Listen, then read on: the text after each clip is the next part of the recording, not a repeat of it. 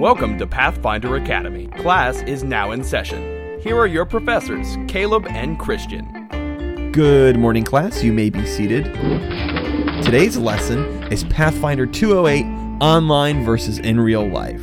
Now, when I say online, I'm talking about playing over some sort of voice chat like, I don't know, Skype or Roll20. For like stuff like play by post or play by email or play by forum and all that stuff, that's something, we'll cover that in an episode way later. We just don't have a lot of experience with that. So we want to get some more experience, maybe bring on a guest when we get to that subject. But right now we're just talking about online voice chat. And this is something both Caleb and I have experience with. We both have GM'd and played in campaigns that were, in person, in real life, and we have both GM'd and played in sessions that were over some sort of tool like Roll20. So what is this Roll20 you keep talking about? Roll20 is simply a website that has a neat little way of representing things like battle maps. It has built-in voice chat. It has built-in capabilities for a lot of things related to Pathfinder and other RPGs. It allows you to find other people interested in playing. And when you're finally playing, you play inside this little environment where there's a map, and everyone has their little tokens that they can move on the map, and the GM can draw on the map, and then there's a little chat box to the side where people can put in what they're doing, and you can type stuff up, and you can roll dice on that system. When you play in real life, you have everybody has a character sheet in front of them. Actually, in my sessions, they often had a laptop that had their character sheet in front of them.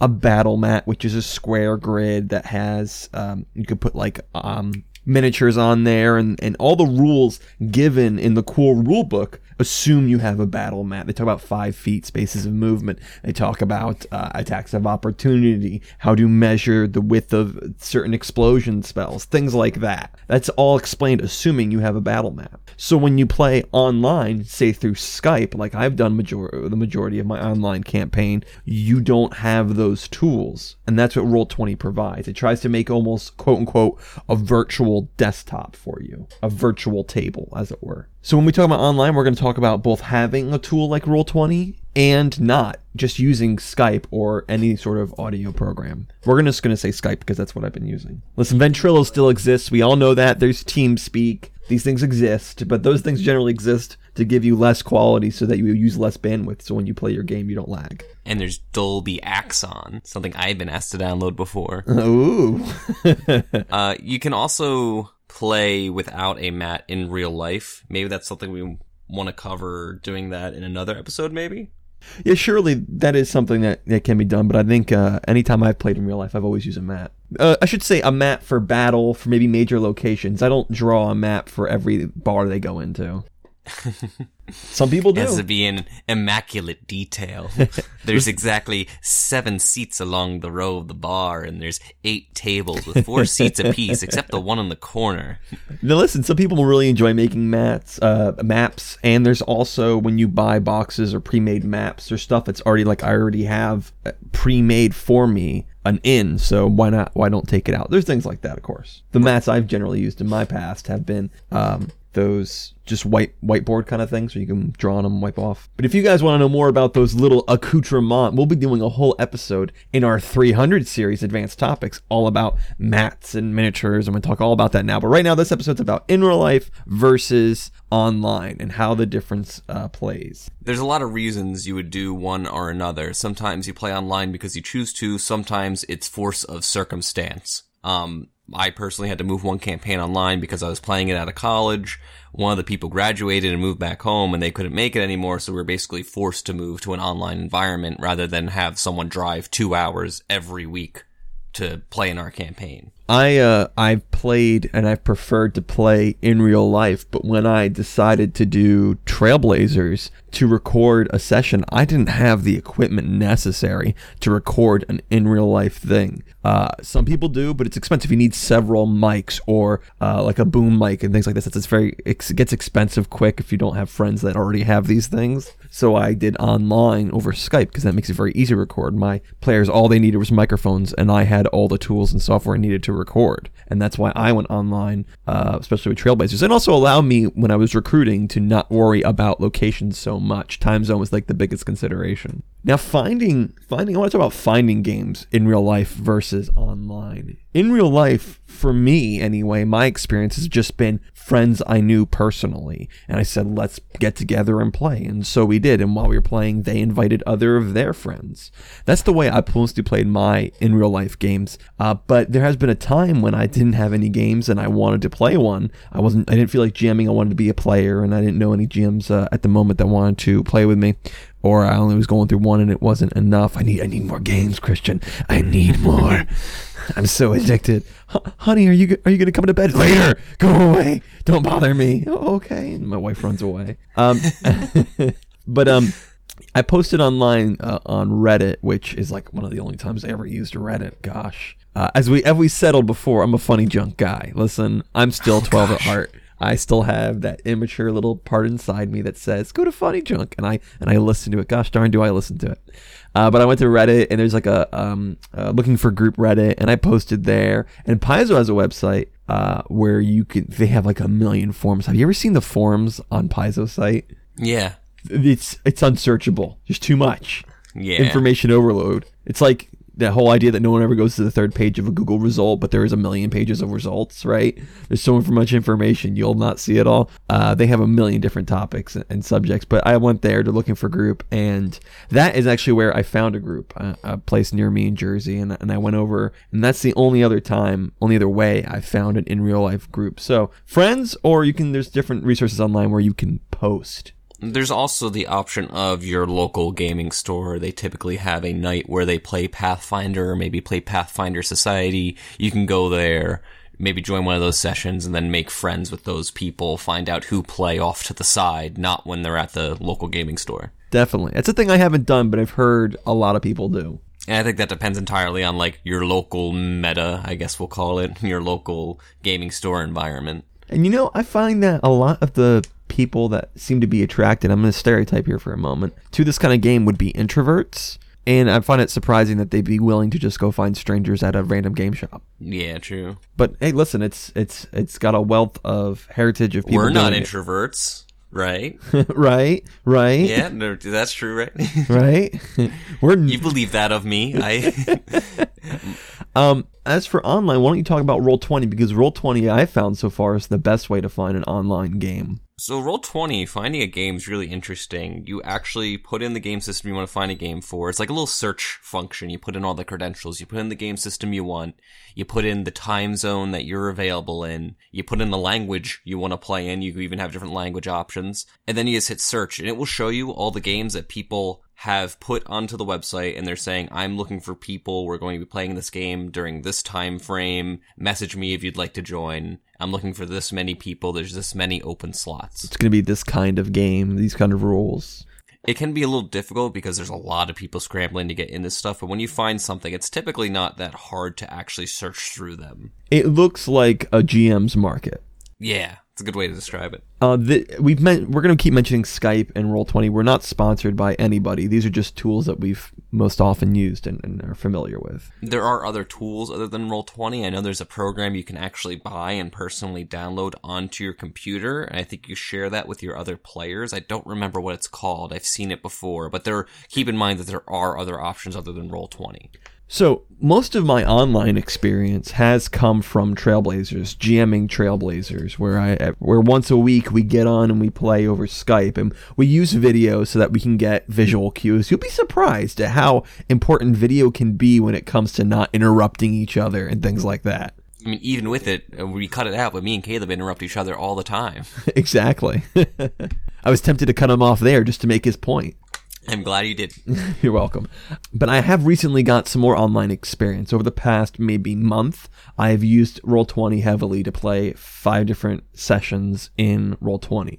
So that went from I had never used Roll20 in my life to having to set up a profile and go through it and play. And then generally, I know Roll20 has the ability to use audio and video, but every game I went into, people wanted to use Skype. I don't know what that says about Roll20's audio quality. It tells the truth of Roll20's audio quality, or at least what I've seen from Roll20's audio quality. It's complete garbage. It randomly crashes if you use their audio and video.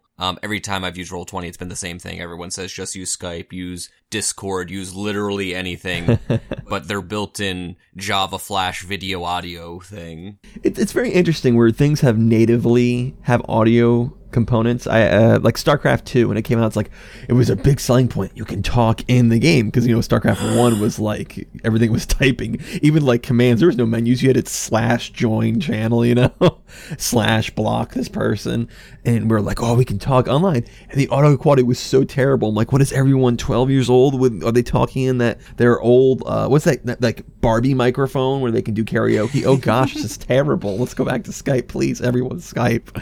Something about native stuff like that. It's no good. It's because that's not all you're doing. This is all Skype and Ventrilo are doing, so right. They get to do it well, quote unquote well. There's plenty of problems Skype has, but let's get into some of the main differences. We'll talk about combat.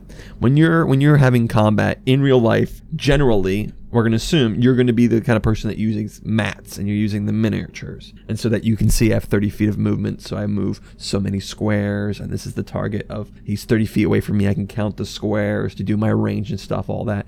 This is all available when you're playing in real life, and it makes it easy to do that. When you're playing on a tool like Roll20, this is one of the places where I think Roll20 has the leg up, or playing online has a leg up if you're using a tool like Roll20. In real life, you got to have maybe the bestiary out, or maybe you have to have your laptop out with a character sheet on it for the NPC they're fighting, and you need to have your dice out, and you need to have enough dice to roll that 10d6 fireball. Right. On Roll20, you can have all that stuff open just in your window without taking up all the space on your desk that it does in real life. There's a dice rolling tools that make rolling multiple dice and adding numbers up very easy. The big seller for me playing online is that there are tools that measure the distance between tokens. Mm-hmm. You don't have to ask anymore, like, am I close enough for point blank shot? Does my spell reach this far? There are tools that you can use that, say there is 15 feet between you and this target. You can draw stuff in very easily. It cuts out on a lot of the space counting that you do in real life a lot. It's really easy to represent areas of spells and things like that. In real life, when I need to do something like I need to draw the map, right, I usually do it with like 4 different colored markers, and it just kind of gives the outline of it.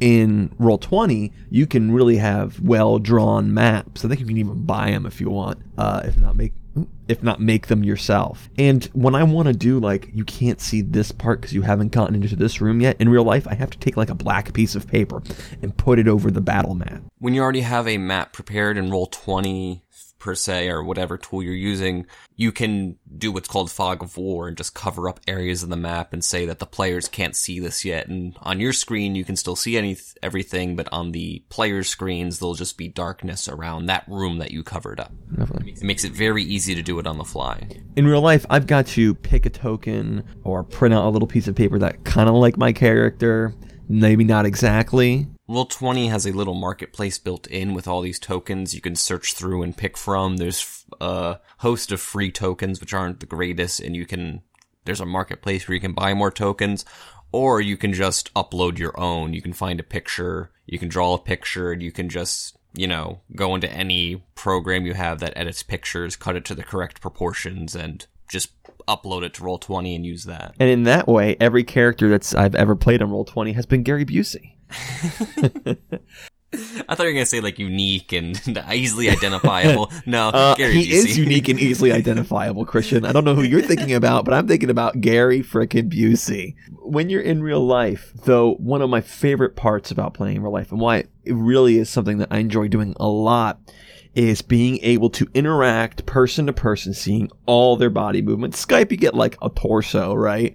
Being able to really interact with people. There's times when something's really important or a big scene, and I'll actually have them physically act it out. I've been interrogated as like 5 different villains where I've been tied to a chair, quote unquote, and they were interrogating me. When I did a character based on Hannibal Lecter, you better believe I pretended to be in a straitjacket in a cell. I mean, come on. That's not so much can be done in real life. Online. Yeah, it's like two totally different worlds, playing with video online and without video online. Mm-hmm. Just physical cues are really, really important, just not to cut each other off like me and Caleb mentioned earlier. If you play without video online, sometimes you're just waiting. You're like, do I talk yet? I don't want to cut them off. Are they done? Definitely. Are they still talking? I'm going to wait. Still waiting. And I like to make a lot of jokes, and online, I've several times I've made a joke and it hasn't gone off, and I have to say it real quick. All right, guys, that was just a joke. I didn't really mean that. Make sure nobody's offended. I wasn't really insulting him. That was a joke about me or whatever. In real life, most people can at least tell it was a joke, even if it bombed. I find it really varies person to person. When it comes to role-playing, some people are more likely to role-play online because maybe they're less, they feel less insecure because people can't see them, so it's just the voice. Yep. And they might be more likely to get into role-playing. Some people might not be as into it. They may not be able to get as engrossed, being out of person rather in person. Now, online, if you don't have Roll20, which I don't have for Trailblazers, imagination is the biggest part of the game. Of course, it's a big part of game no matter where you're in real life or not, but especially when we're talking about combat here, since I don't have a battle mat or everything, you should know how much I edit out of Trailblazers of me just repeating or trying to redescribe to make sure everybody understands where everybody is on the battlefield or moving. Literally, like, I cut out maybe half or more of a battle, a lot of like stuff like that, but a lot of that is just describing and like, oh, he's here, oh no, I thought he was over here, and stuff like that. It can be very difficult when you don't have a battle mat or online battle mat to put people in for combat. Attacks of opportunity really are something interesting. You know, this is interesting. Occasionally, I would bring my players from Trailblazers into real life. I'd call them over to my house. I bring them out of the computer, and I brought them in to play, because we had a significant combat coming up. Matter of fact, the next episode of Trailblazers coming out March 1st, there's going to be a portion there where I have to summarize because there was an important combat that I could not possibly do online. So I had them come over to my house. It's just like, because it was like a big final combat with a boss and stuff like that. So that just makes it's difficult, but it's something you got to deal around. But when they came over to play, attacks of opportunity confused them, because the way I use it, like in game, I tell them when an attack of opportunity happens. Like, I'm over here, I'm like, all right, he's next to you. That's going to cause an attack of opportunity. Sure. Let me think about it. Yeah or no. But when we were doing the mat, I spent maybe like 15 minutes trying to communicate to them, this is what an attack of opportunity is. You moved out of his threatened square. And because we had a larger creature on the board, I had to explain, well, this is also his threatened square. And it was just, some things don't translate as well over to just the realm of imagination. Something I hinted at but didn't explicitly say before is that having multiple different, bestiary pages and NPC pages up is much easier. Granted, you have a computer, say, with multiple monitors, like my setup. I have 3 monitors personally. So brag about it some more. What else you got? What's your core processor like, huh? How many cores you got? I sometimes have 4 monitors and I'm feeling extra spicy. PC elitist. But, having Roll20 on my main screen and then having, an enemy, having like a whole browser with tabs for spells I'm going to be looking at or enemies are going to be encountering that day or anything like that, and then having another monitor open for anything I might need to look up later makes a lot of the bookwork a lot easier online versus in real life when you got all your dice there and you may or may not be using a laptop with you or a tablet or something like that. Yeah, we definitely moved to everyone using a laptop at the table, because there was just stuff like Hero Lab. Using Hero Lab, we're able to look up the bestiary and all the wonderful stuff Paizo puts online is almost a necessity to me now. Obviously, you can do it with the books like you're saying, but it's what I do now. Even in real life, I use a laptop. When you have a tabletop game, you need a table, and that's not always the easiest thing to find. And a shirt. And a shirt? A top. A table. Oh, and a top. Please. All right. You see, I didn't have video, so I didn't know it was a joke. He's just a crazy person. And now I'm offended. You see what happened? Because he didn't have his video on. Like, I could see the pain on your face when you realized. Yes. I savored it. We often call them tablecloths, but you be you, Christian. You be you. But I did not have a big table. I had this antique kitchen table that I had to put like a leaf in it to make it big enough. And still we were all like, especially when we started using laptops, we were crunched in there. On top of that, we were trying to get the battle mat. I'm like, everybody move your computers. We got to use the battle mat now. Everybody move your crap and food. See, when you play online, you don't have to worry about travel, food, and stuff. You already have that stuff at home. And it's just like, turn on, here we are. And then we play, and then I go, or if I have to go to the bathroom, whatever, everything's right here. I'm good to go. There's not a lot of preparation that you have to do, since everybody can do their own at home. When you play in real life, it's like, all right, I want to meet for 4 hours, let's say, and so that we have to realize that it's still good. It's going to take 5 hours of your time because you got to drive here for 30 minutes and drive back for 30 minutes. Who's going to bring food and snacks? I got to make sure my place is clean, or whoever's place is having it is clean. Make sure I have, again, like a table or something. The guy I played with online, this is where it gets. The older you are, the better your hobbies can be. The guy I found online using Paizo's website, he was at a good point in his life. He owned a business. He was married but had no kids, so he had a good portion of expendable income. Had a nice house, a big gaming station. I was like, whoa, look at this room, it's so awesome. Meanwhile, the Christian in the group had to meet in my place. It's like, everybody come down to the uncarpeted basement, the unfinished basement. It's dark and you can barely see anything. The only reason we're meeting here is because it's the summer and it's cool in the basement. At least he's got a table, and that table I got donated for. Wait, Caleb, aren't you married and with no kids? Yes, but I do not have a good job. I do not own my own business. Matter of fact, I just got finished with school, and guess what I'm doing? Going back to school. Yay, for masters. He is beyond his education, and he's at a good point in his life where that investment has paid off. I'm still making the investment. Listen, snacks are important, and if you're going to meet in real life, I better get some snacks. That's all I'm saying. You know what? And listen, you don't know. Maybe I haven't showered in 9 days. You don't know, Christian, because we're on Skype. Real life, I got to shower. I got to look good. I got to be a normal human being. I just like that. I just like being normal. I'm looking at you in Skype now, and I'm realizing your hair has a slight sheen to it, and I'm wondering if that's clean or grease. That's 100% grade A Italian grease, son. You don't wash your hair for 1 day. You can put your hand in there, squeeze it out. You got olive oil. The curse of Italian hair. Welcome, everyone, to today's game show. Last we left off, you had control of the board, David. Go ahead and pick a category. I'll take weak spots for 600, Caleb. I already told you that isn't a category. In that case, I'll take things that don't fit in castles for 400. All right, for $400, here's the answer. This massive thing won't fit into a castle. Dom. What is a dragon? That is correct. All right, we surveyed 100 people. Top 5 answers are on the board. You come across an obviously important character who I've spent hours preparing as a critical pivot point to the story. What do you do? Yes, David. I shoot him in the face. That is correct, and that means you have reached the $1 million question. Here we go.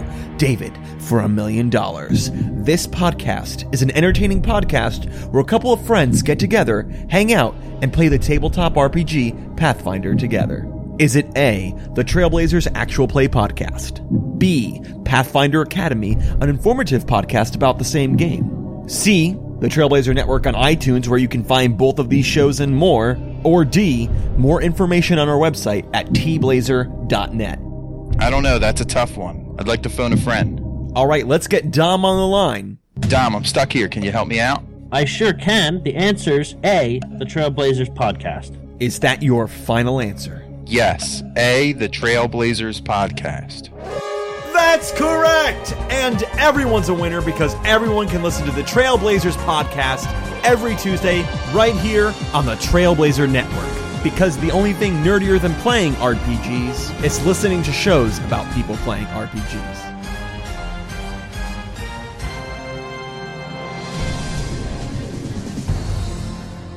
So as a GM, you're going to have to do some things differently, whether or not you're on online or in real life.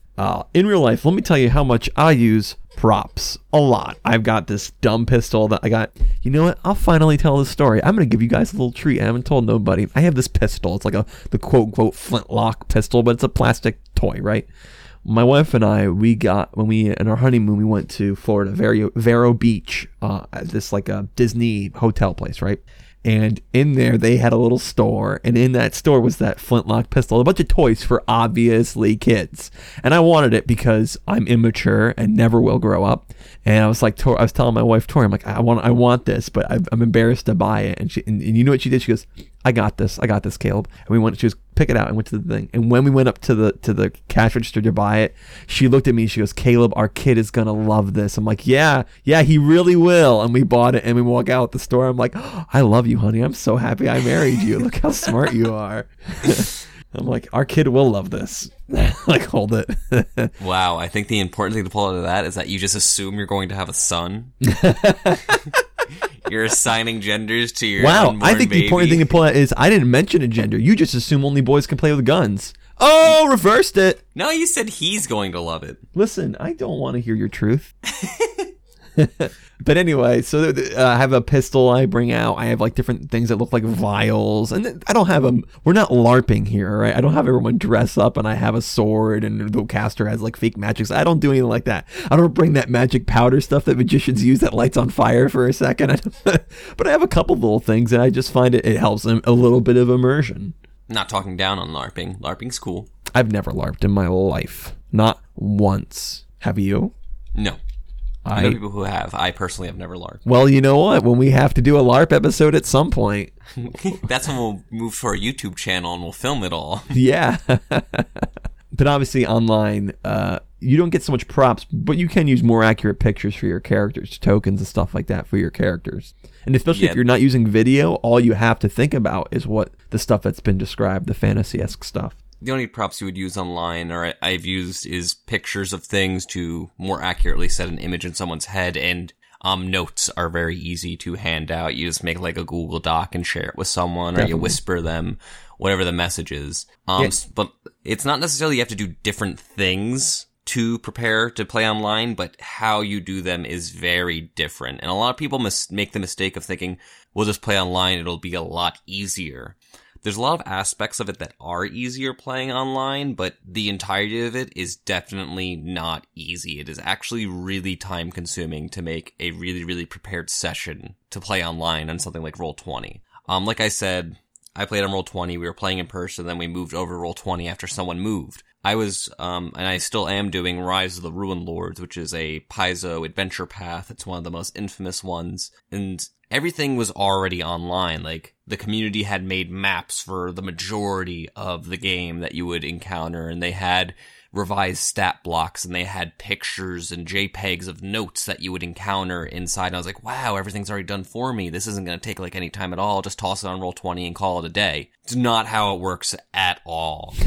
I had to learn how to use like Photoshop or GIMP, depending on the computer I'm on, to just converting maps. Even though I already had the pictures of these maps, I had to convert them. I had to move them, make them the right size, upload them to Roll20, manage the space I had on Roll20 to actually upload stuff, make sure that the grid fit, because for some reason, people make maps to use on Roll20, and they put black lines on there to represent the grids, but they don't line up with the black lines that are already on Roll20. Please, if you are out there and I love you personally, if you make maps for Roll20, thank you for your time and effort. I appreciate it. But please upload it without the black lines so I can just put it on Roll20 and not have to worry about it conflicting with the actual lines in Roll20. You have no idea the hours of time I have spent trying to fit maps to the black lines in Roll20, just saying, forget it. It's just going to be all skew. You guys are just going to have to figure it out. I'm done. I'm so done with this. Wow.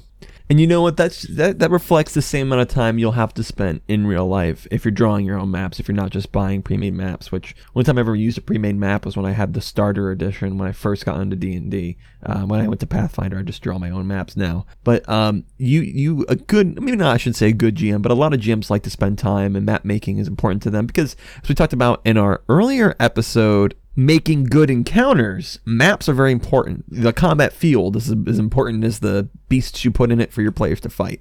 So I spent a lot of time making it, and when I went from drawing simple lines to making it more intricate, my players reacted at how much better it was and how much they enjoyed it. So spending the time to make maps ahead of time is the same amount of time that you're gonna have to spend online, like what Christian was talking about with maps online.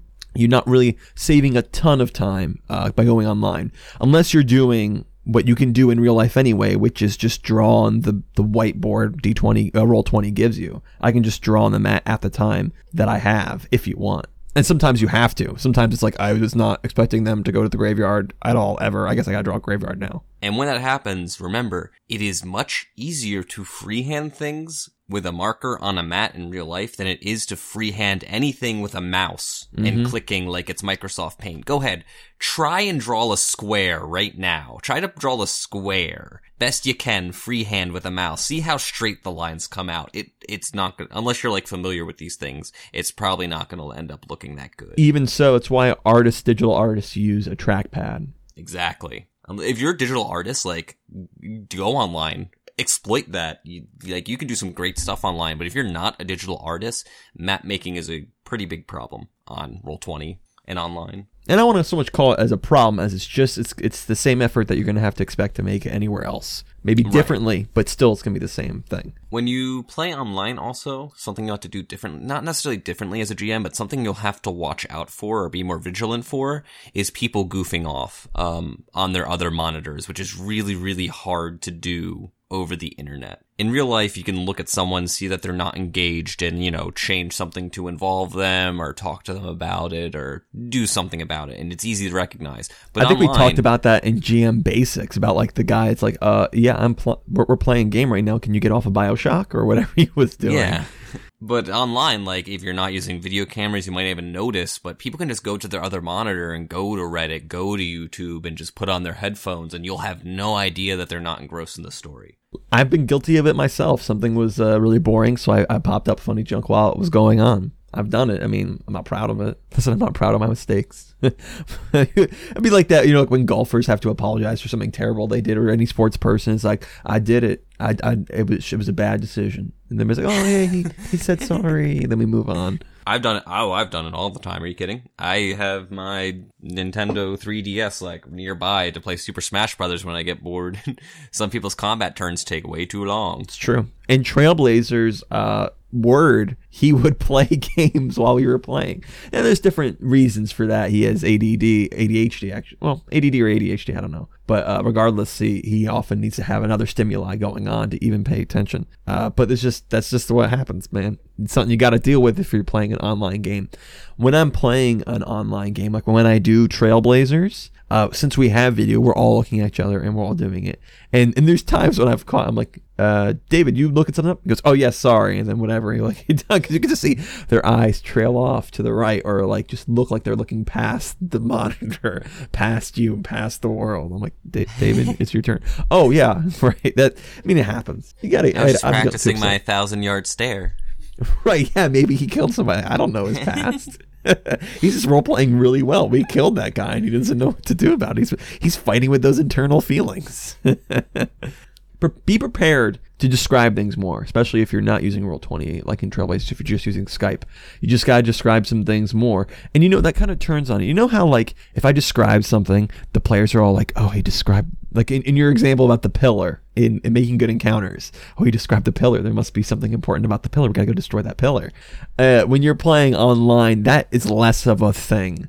You can still because make you're it describing literally everything. Right. You can make it a thing if you describe something over and over again. Like there's a fire in the corner, and these guys are doing all this stuff, and the room looks like this, and there's a fire in the corner, and then and the glow from the fire in the corner is going under the room. Like they'll get that. That's pretty obvious.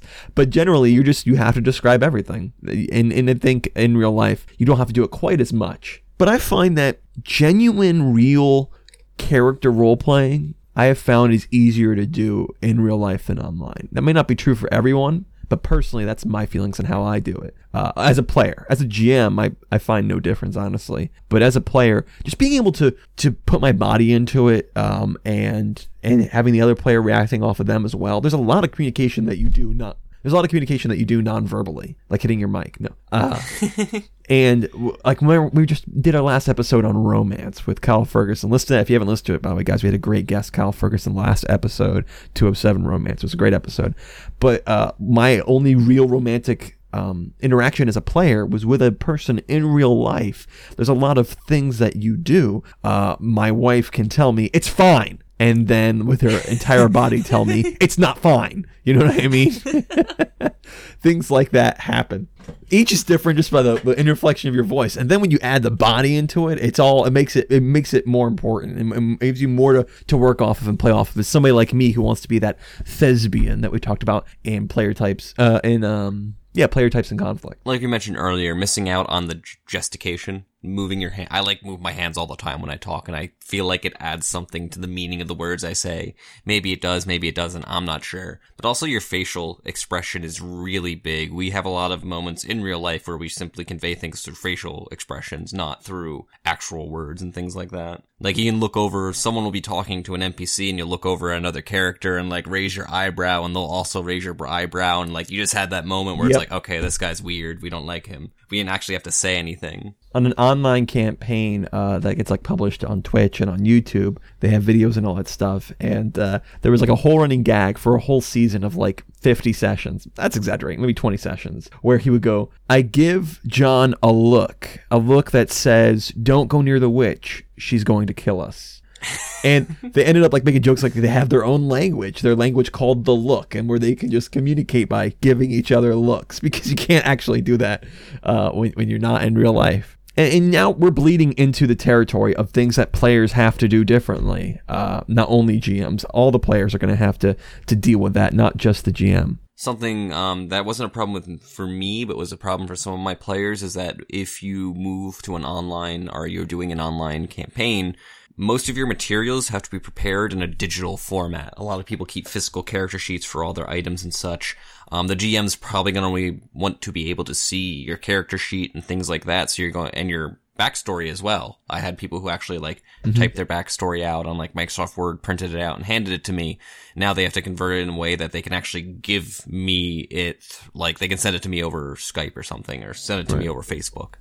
And, you know, you have to have a little bit more level of trust of your players, because they could hand you their character sheet and then switch something on their character sheet at home, and you're not checking everyone's single roll. Like, is that a +2 he has to his roll or not? Like, you don't check that for everybody's roll. But in real life, you can be like, let me see your character sheet. Wait a second, you made a mistake here, or whatever the heck's going on, right? A little harder to do online. But you know, something that I like about online is that I have to make my rolls publicly. It makes it difficult for fudging dice, which is something that I don't do as a player, but other players do it. It bothers me. So it's cool when everything's public. Like, there it is. You rolled a 12. It said so.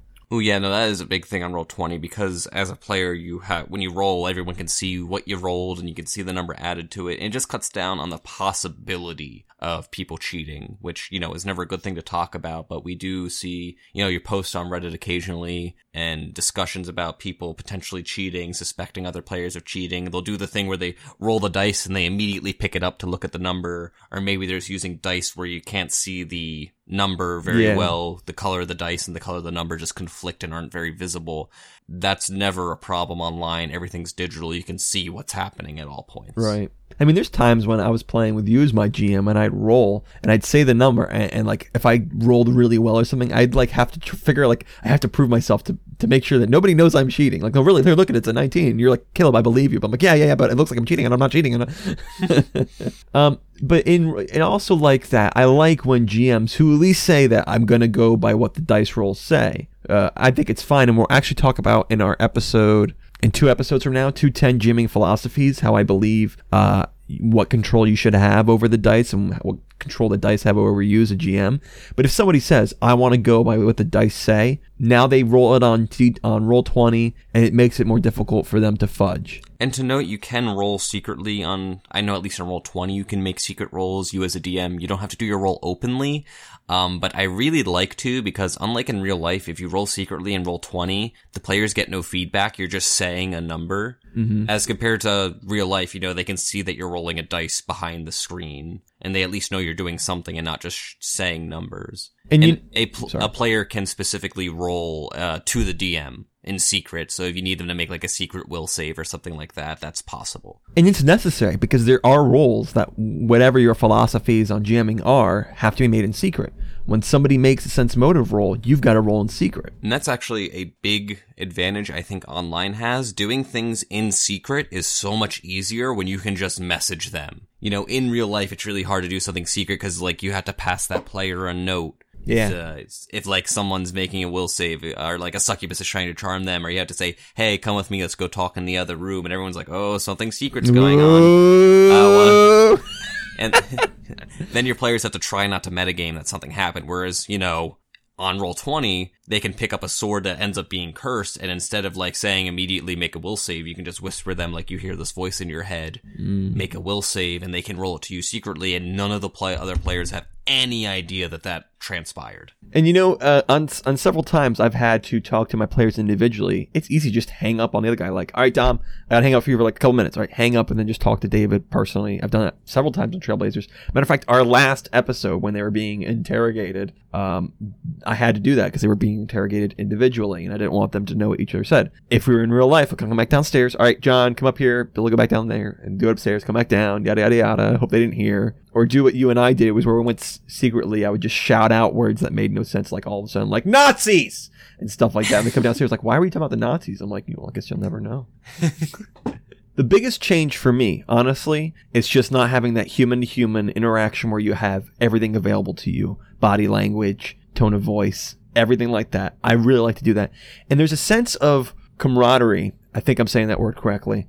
When you guys are together, you're having fun, you're snacking together. I mean, there's a reason people eat together. It's a fun thing to do that brings people closer together. And so just sitting around and hanging out together, it's a different vibe. I definitely get a different vibe when I'm playing online, when I'm doing Trailblazers. It's a serious thing, we're talking about characters and all that stuff, and it's just kind of it's definitely more gamified. And then when I'm playing with my friends at a table, we're having fun, we're hanging out as well as playing the game, right?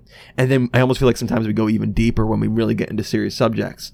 And then when I'm playing like on Roll20, I'm playing this one game where we all have our cameras on, and we're all like if you guys can see my camera, I got a bunch of like Tide and detergent and boxes behind me. So it's not like, it doesn't even feel formal. And we're laughing the whole time. It's just a bunch of jokes. And then when I go and play in like at the college, it's such a relaxed atmosphere. Everything's just differently. And so the setting, not only physically, but when it's online or in real life, really changes just the vibe that you're getting out of each specific game. And I think each campaign is something different to it anyway, regardless of how you're playing it or where you're playing it. So I guess in the end, I do prefer in real life. It's worth some of the hassle that it has. I enjoy doing stuff one-on-one, or not one-on-one, but in person. I really, really do. But, listen, half of my career so far, I mean, hours-wise, has been spent online. Trailblazers has accrued a lot of hours, and that's all been online. Right now, the place I am in my life, I'm in an area where a lot of I only have a few friends, and they're old friends, or old friends from high school and stuff like that who were never into role playing. So I don't have anyone here that really wants to role play with me. So I'm playing online. It's just where I am in my life right now. I also, in most aspects, prefer playing in real life. I just prefer the atmosphere, and I have simply had way too much trouble trying to get things to work online, because despite all the gameplay preparation and all the things involving Pathfinder you have to do, you just gotta worry about people having good microphones and having a good internet connection. Oh, it's so true. I actually had a problem with a campaign I was running online where one of the players, it was actually two of the players were together, they lived in the same house, they had a garbage internet connection. And they would just occasionally cut out for 30 minutes to an hour at a time. Like, their internet would just drop, and I kind of just had to stop doing that campaign because of it. And you know what? That just a couple days ago, we had players that didn't show up, or players that just literally, like you were saying, had the internet connection kept coming in and out, and they showed up late and stuff like that. So yeah, you're right, there is that. But I'll give online this. If I have to cancel a session online, it's a lot less upsetting than in person.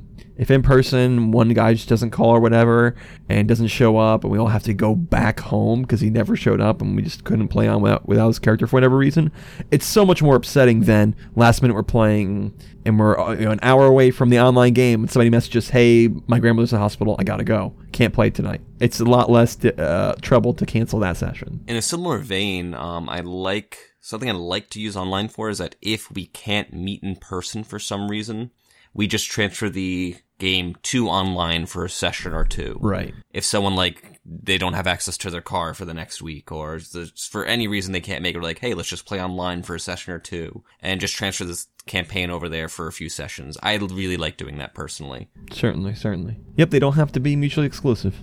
All right, guys, I hope you guys can learn a little bit from the things we talked about, some challenges and some benefits of playing online versus in real life. Later on, like I said, we'll cover a play-by-post episode, and you guys can handle that, and maybe even one day in the future, we'll do a LARP episode.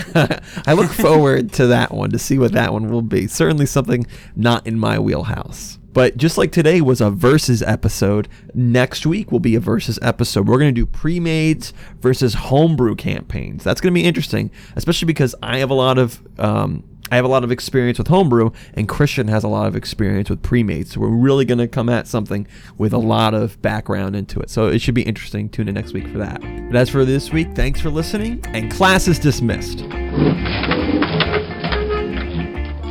Pathfinder Academy is part of the Trailblazer Network. For other great Pathfinder podcasts, visit our site, tblazer.net. Want to get in touch? You can email us at tblazernetwork@gmail.com or follow us on Twitter @tblazernetwork. I've been Nicholas Laborde. Thanks for listening.